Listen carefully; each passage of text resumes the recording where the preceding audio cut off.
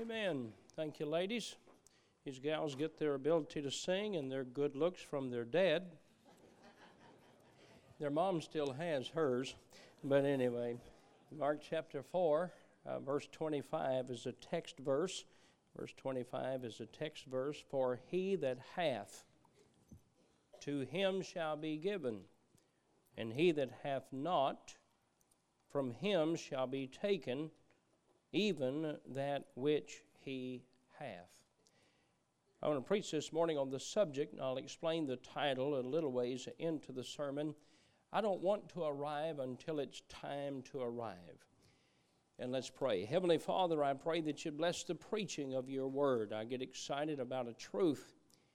And Lord, I pray sometimes that you just help to calm my excitement, that I can think and present the message and preach it in a way that it can be understood, and more than that, that it can be applied to our lives. I believe the truth of the message is very important. I believe it will help every individual and certainly be a help to our church as a corporate body of believers. And I pray that you bless and empower this morning. In Jesus' name I pray, amen. The truth or the principle that's stated in this verse, in our text verse, doesn't seem to be right.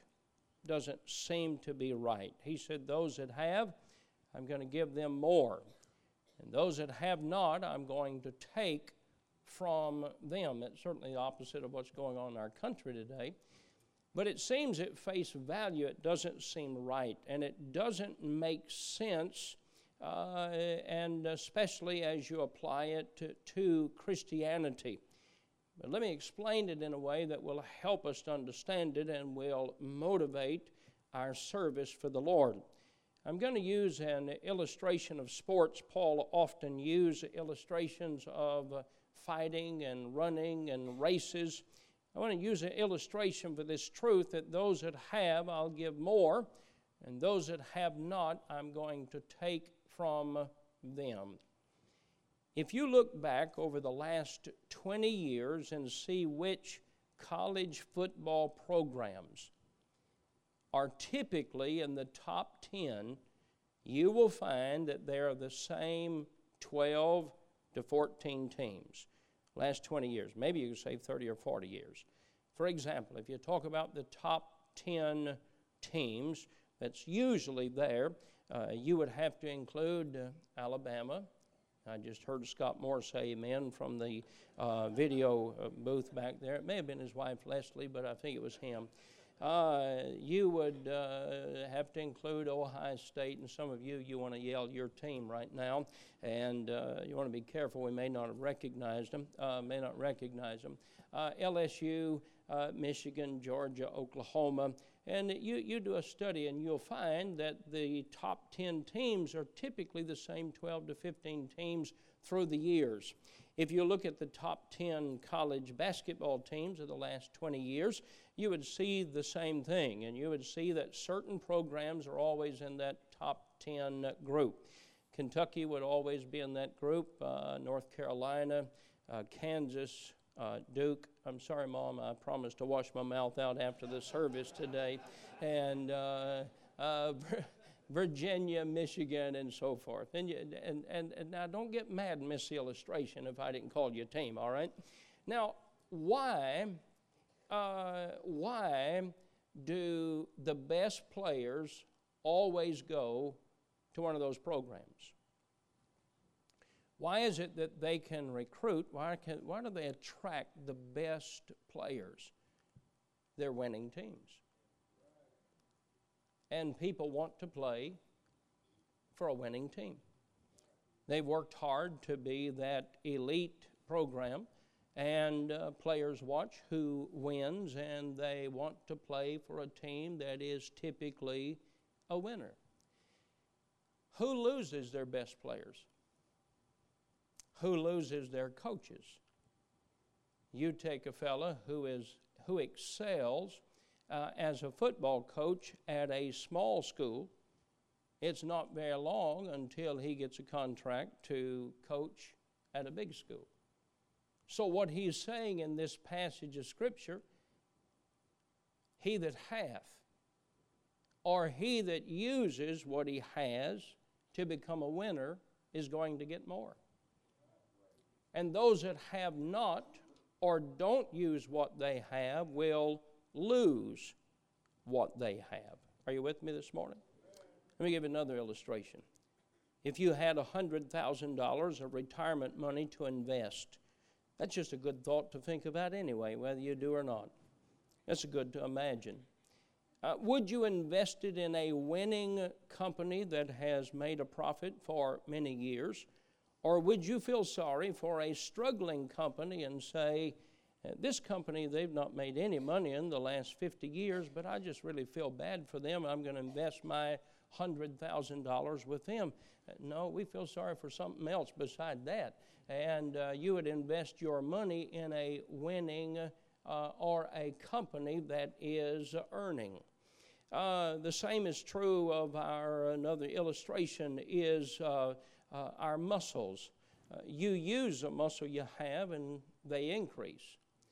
You don't use a muscle you have and you lose it. Now that's the basic truth. That's the basic principle that he's giving. He is not applying it to those things, but those help us to understand what he is applying it to is for us to use what we have been given of the Lord to say, if you use what I have given you, I'll give you more. If you waste or you're lazy with what I have given you, I'm going to take what you have and I'm going to give it to the fellow that uses what I gave him to start with. He is teaching us that we have been given opportunity. We've been given talent. We've been given some wisdom. And we're to take that and we're to use that. And he's teaching us here not for our self-gratification, but for his glory. We're to use what God has given. And when we use what God has given, he gives more to be used. Now, I've been observing preachers and leaders for some time. My dad was a pastor. I grew up in church. I started going about 9 months before I was born to church. And so I've observed preachers and leaders for years now, and I like to fellowship with those that are successful. I like to learn from them. The first preachers' fellowship meeting I preached in, I was a young fella. I was 21. I'd become the pastor of Bible Baptist Church in April of 1986. And that fall, I was at a preacher's fellowship, and they asked me to preach. Now, I've always been excited about ministry, even before I was a pastor. I just don't know anything more gratifying than to take the gospel and help someone to know that heaven's their home for all eternity, that Christ is their Savior. The work of church has always excited me. And so when I preached, I told stories about how our church was growing and about folks that we had won to Christ and about how we were seeing the blessings of the Lord. I'll never forget the moderator, an older man. He apologized to the other preachers for my zeal and lack of knowledge. He told the preachers in a few years I would come to a better understanding that you can't win people to Christ consistently and you can't really grow like I had preached, and that I would calm down after a few years. Well, it's been 35 years and I haven't really calmed down too much, and when I get to heaven, I hope he's there, I'm going to tell him and talk to him about it. But I remember how that disappointed me, and what I saw was, I observed in those preachers that, and I'm not against golfing. If there's a golf course in heaven, I'm going to go. And I'm not against that. I just like what God's called me to do. And those that work, God blesses more. And those that don't work, he said, I'm going to take what you have and I'm going to invest it over here in this company that is producing with what I have given them. I was reminded of that meeting recently. I was in a meeting of pastors, and I preach somewhere just about every week. I was in Clinton, Iowa this past Monday and Tuesday, and so I'm in a lot of meetings with pastors, and I was in a meeting recently, and I noticed a pastor there, and he at one time was a successful pastor, a pastor of a growing church, and he had become very laid back, and not only laid back, a little bit negative toward ministry. And he had become, if I could use this word, just a little bit lazy. And he said soul winning doesn't work, and Bible preaching, that doesn't work anymore. And so he was frustrated that his church wasn't growing. I wrote down on my pad where I was taking notes, I don't want to arrive until it's time for me to arrive at home in heaven. You see what happened to him? He worked until he got satisfied, and then he quit when he got satisfied, and he started coasting, and when he started coasting, he started losing. Then he started complaining that he was losing what he had. He was losing what he had because he stopped working to get what he had to start with. Now, here's what I'm preaching this morning. It's the exact opposite of everything you've heard out of Washington, D.C. for the last 6 months. Here's what I'm preaching this morning. God's been good to us in this country. God's been good to our church. God's been good to us as individuals. I'm not supposed to take what I have and sit on that or be lazy about that. I'm supposed to take what God has given me, and I'm to give it my very best to use everything that God's given me. And I have learned when I use what God's given me, He gives me more, not to retire, but to use. And when I use what God gives me the second time, God gives to me again and again and again. And according to this passage and many others like it, God keeps giving to those that keep using what He has given to them. I don't want to arrive. I want to work until Jesus comes. I've been asked, and it's become a popular thing among Baptists today, and I didn't know this when I was a boy. I'd never seen it before. I didn't know anything about retiring, and when folks ask me, when are you going to retire? And I tell them, they call it a funeral. Now, that's not good news for some folks in church who don't care for me, but nevertheless, I don't like the thoughts of retiring. I like the thoughts of using what God's given me until Jesus comes. I don't want to coast. I want to hit the turbocharge. God blesses those that use what He has given them. I believe the Christian life is sort of like flying on an airplane. You can't stop and fill up for gas up there. You have to keep flying until the flight's over.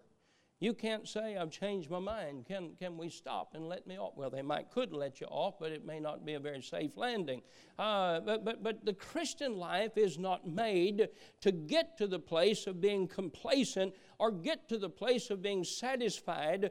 God says everything in His Word, from the knowledge we gain from His Word to the responsibility He gives us, that as I learn, as I receive and use what I have, I get to go to the next grade, and there I get to learn more and use what I have, and I get to learn more to use what I have so I can get to the next grade. I want to do that until Jesus comes, and I want to say to this church, if we ever get to the place that we're satisfied, we say, well, this is enough people in church. It's not, friend, what's in the barn that counts. It's how much it's in the field that needs to be harvested. That's where the church needs to be looking today. And it's not looking to be satisfied with a barn being filled or a church being filled. But yea, there are thousands and untold millions that have never heard the gospel. We must keep going until Jesus comes. I was here at the church this week, actually Friday morning. I was preparing for the funeral and greeting the family and helping them as they got set up and ready for the funeral of Sister Amos. Brother John Kennedy was here first early Friday morning, and as I was sitting here in my little camper office that I have out here, I was watching Brother Charles and Brother David. They were working, cleaning up out here. And they was using bobcats and backhoes and trucks. And I thought of the day when I was a teenage boy, we didn't have any bobcats. We didn't have any backhoes. But I knew how to use a mattock and a shovel and a wheelbarrow. I don't know how many times that I've cleaned out the ditches behind the church, not with a piece of equipment. Well, it was a piece of equipment, had about a half a horsepower behind it, and that was me, a mattock and a shovel. And I just got excited. I said, Lord, it is an amazing thing if you'll use what you have, what you'll give to bless a man. I said, Lord, I thank you today that we have a backhoe and a bobcat and a truck, and they're using them. And they're using them. I'm thankful today for the opportunity to preach in this church, and I'm honored. I mean that, I'm honored. In fact, I'm a bit amazed and surprised as I began preaching just to children and children's church services and small crowds. And God, when you use what you have, God gives you more. And when you use what God gives you more of, He'll give you more. And the fellow that sits over here and complains about the guy that keeps getting blessed, God said, well, you're not going to use yours anyway. You're not going to need it. I'm going to take it and give it to him. Now, I want to tell you something. This excites me about life. Socialism doesn't excite me at all. Communism doesn't excite me at all. But I love this principle. I love this truth that if you use what God gives you, God will give you more. There are men here today and there are families here today that you've worked hard to build a work and a business that you have. And because you worked hard, God gave you more. And you worked hard, God gave you more. I want to say that's the Bible truth. That's the Bible way. That's God's way of blessing those that use what God has given them to use. Listen to this verse, Daniel 2:12. Daniel 2:12. And He changeth the times and the seasons. Now, weathermen are not in charge of anything except to report what God's doing in the weather. But God says it's time for winter. It's time for spring. It's time for summer. It's time for fall. It's not the folks that are worried about global warming that's changing things. God's in control of the times and seasons. Now, He tells us that to start with, and then He says, He removeth kings and setteth up kings. And then He says this, He giveth wisdom unto the wise, and knowledge to them that know understanding. Now think about that. He giveth wisdom to the wise. If our government was in charge, they give wisdom to the stupid. I shouldn't have said that. They give wisdom to the dumb or the ignorant. There's not many ways to compliment a lazy person, but anyway, that's what they would do with it. And you know what? We wouldn't have any. But God said, I've got wisdom to invest. I'm going to give that wisdom to those that are using the wisdom they already have. By the way, the fear of the Lord is the beginning of wisdom. And those that have no fear of God or recognize that He's the Creator, they don't have any wisdom, and so you can't expect them to get any wiser. Because you don't get wisdom being dumb. You don't get wisdom rejecting God. He said, I'll give wisdom to the wise. I give knowledge to him that knows or has understanding. Those that use what they have, used to be, you had to learn what you were supposed to learn in the first grade to get to pass to the second grade. Then you had to pass that grade to get to the third grade. In fact, Brother Tyrus told me the 2 best years of his life was at third grade. That's what he said. Now, we're not like that today, but I want to tell you something. God's economy hasn't changed. God's principles, God's truth haven't changed. I want to say to us today, we want to keep on keeping on. It's not a matter of the blessings God's given. It's a matter of using the blessings God's given so we can continue the work that God has allowed us to do. Let me give you some statements. First of all, we ought to keep learning. Some of you have memorized Bible, but you don't memorize it anymore. Some of you used to read the Bible and know the Bible, and you feel like you know enough. What you're going to do is you're going to forget what you've learned. If you want to keep what you learned and keep learning, you need to keep studying the Bible. God's people, I'm not a pope. I'm not a priest. I'm a Baptist preacher. I'm not your representative of heaven. Christ is. You're supposed to read the Bible yourself. You're supposed to walk with God yourself. The Bible says in 2 Timothy 2:15, study to show thyself approved unto God. A workman needeth not be ashamed, rightly dividing the word of truth. That means I need to keep learning about spirituality. That means I need to continue to learn practical things. That means I need to continue to learn about work and God's Word and forgiveness and kindness and courtesy and love and wisdom and Holy Spirit fullness, less of me and more of Him. I don't want to say, boy, I sure am thankful for what I've learned. I think I've learned enough to carry me through life. That's not the way it works. I want to say, I'm thankful for what I've learned. Now that's introduced me to the next grade of life. The more I learn about Him, the more I want to learn about Him.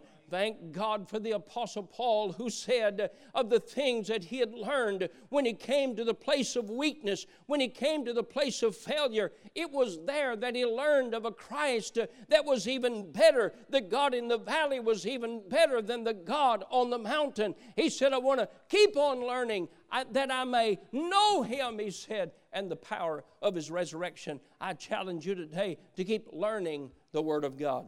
We want to keep listening. We want to keep listening.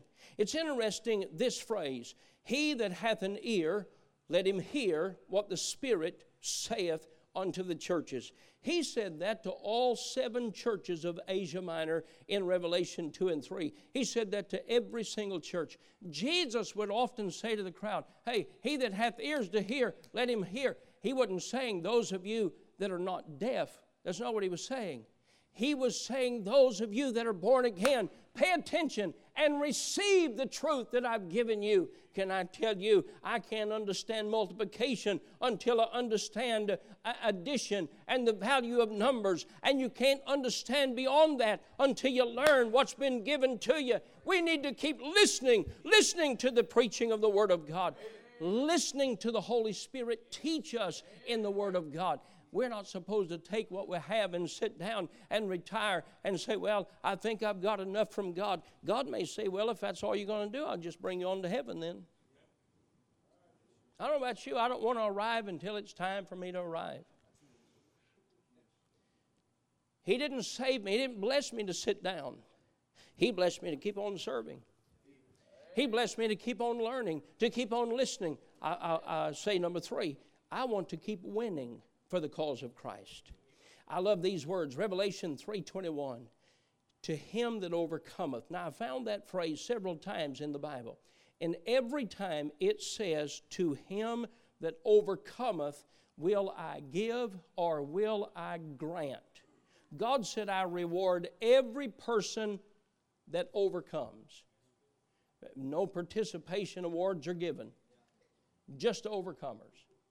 Just to overcomers. He says, to him that overcometh. Dad, you ought to keep winning. Mom, you ought to keep winning. Children need to see a mom and dad that keep going through the difficulties of life, and nothing keeps them from going on. They may get knocked down, but they get back up again. As I gave the funeral message for Sister Nancy Amos on Friday, their first child was born. Dr. Amos was in residency, in his residency in Detroit. And then the second child was born premature, lived 10 days. The next child was born Down syndrome, lived 30 years. To talk to them, all you heard was the joys and the goodness of life. He said of his wife, I don't have one negative thing, never have one negative thing to say about Nancy. He said she's everything I ever desired in a wife and more. He said I never had an argument with her. I thought, now surely to goodness he's had an argument with her. But I found out how not to have an argument. He knew when to say yes, ma'am. Huh? Now, folks, listen. Children need to see when their mom and dad go through a tough time, they don't quit. They don't complain. They don't turn back. And as Brother Amos said, I got a hold of Romans 8:28, and we know that all things work together for good to them that love God, to those that are called according to His purpose. He said, I decided when the good came, I would enjoy it. When the bad came, I'd make it through. But I wasn't going to quit. We need to decide we're not going to be quitters, but we're going to be winners in life. We're going to be overcomers. Number 4, I want to keep growing, spiritually that is. I want to keep growing. 2 Peter chapter 3, here's what the Bible says, Ye therefore, beloved, seeing you know these things before, beware lest you also, being led away with the error of the wicked, fall from your own steadfastness. Then it says this, here's how not to fall from where you are. Oh, this is good. I wish we'd get a hold of this. He said, here's how to keep from falling where you are. Grow in grace. If you don't want to fall, keep growing. Keep growing, but grow in grace and in the knowledge of our Lord and Savior, Jesus Christ. To Him be glory both now and forever. Number 5, I want to keep serving the Lord. I want to keep serving the Lord. I want to serve Him. And folks ask me, they ask me, well, how old are you now? It doesn't matter how old I am. I like what Dr. Lakin used to say when he was up in his 70s, maybe it was 80. And he said, they tell folks that old Dr. Lakin's got one foot in the grave. He said, I might do it, but he said that when I got out of the grave's one they're worried about. Now, I like that. I like that. I'm reminded of the fellow in his 90s. He said he was going to take a trip around the world. His family said, oh, no, we don't think you should do that. They got him to talk to his doctor. And his doctor said, I don't think you should take a trip around the world in your 90s. I may never see you again. The old man said to his doctor, he said, yes, sir, you may not be here when I get back. Now, I want to tell you, this talk about quitting and this talk of socialism and this talk of giving, friend, God bless His work and God rewards faithfulness and God rewards when we keep moving forward. Here's what the psalmist said, Psalm 71. O God, Thou hast taught me from my youth, and hitherto have I declared Thy wondrous works. Listen, now when I am old and gray-headed, O God, forsake me not until I have showed Thy strength unto this generation and Thy power to everyone that is to come.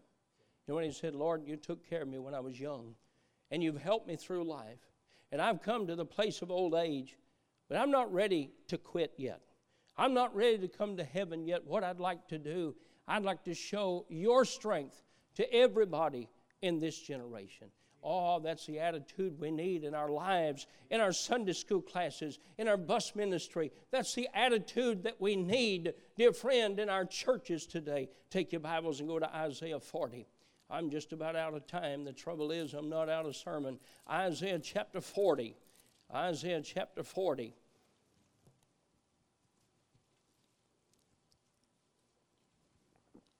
I'll finish on time. I've learned that sermons don't have to be eternal to be divine. Isaiah 40, verse 31. But they that wait upon the Lord. Now, the word wait does not mean just sit and do nothing. I ate at a restaurant in Iowa on Tuesday. I sat down and they came waited on me. They said, what would you like to drink? What would you like to eat? They asked me. They waited on me. That's an indication of illustration of what this means. They that wait upon the Lord. Here's what the Bible says. Shall renew their strength. They shall mount up with wings as eagles. They shall run and not be weary. And they shall walk and not faint. I understand that sickness and death comes. I understand that. But until it does, I want to take what God's given. I want to do my very best to serve Him in this week with everything I have in me. Because I believe God invests more in those that use what He's given to them. Now think of the scripture illustration. You think of the oil lamp.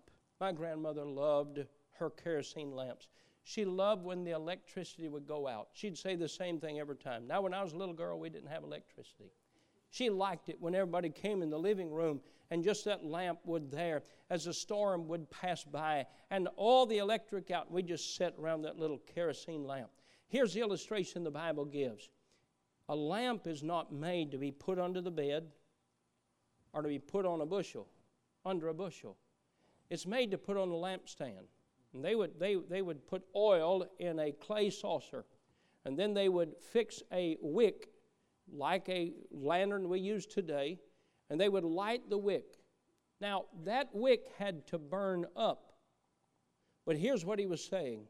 If you'll let your light shine, I'll keep putting oil in the vase. But if you're not going to let your light shine, there's no need for me to put any oil in the vase.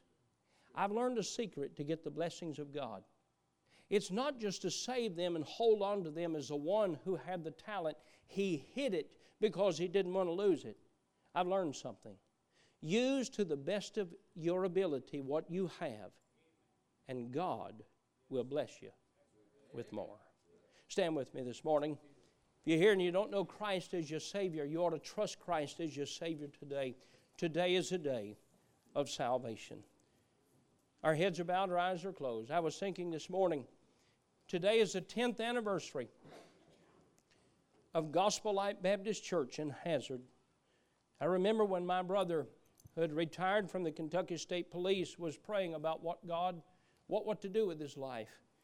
And I told him, I said, just surrender to the will of God. He said, to do what? I said, anything, just tell him I surrender. God called him to preach 10 years ago today. They started Gospel Light Baptist Church. He told me yesterday, he said, now listen to this. 1,363 people have come to know Christ as Savior in these last 10 years. And then he said this, and it blessed my heart. Thank you for investing in me so that 1,363 people can come to know Christ as Savior. You know what God says? Use what I have and I'll give you more. Heavenly Father, I pray that you'd help us today. Help us in our prayer life, our knowledge of Scripture. Lord, we need not let this culture influence and tell us it's time to quit and stop and just sit and wait.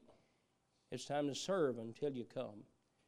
Help us as a church. Help us as individuals to keep moving forward. Bless our invitation in Jesus' name.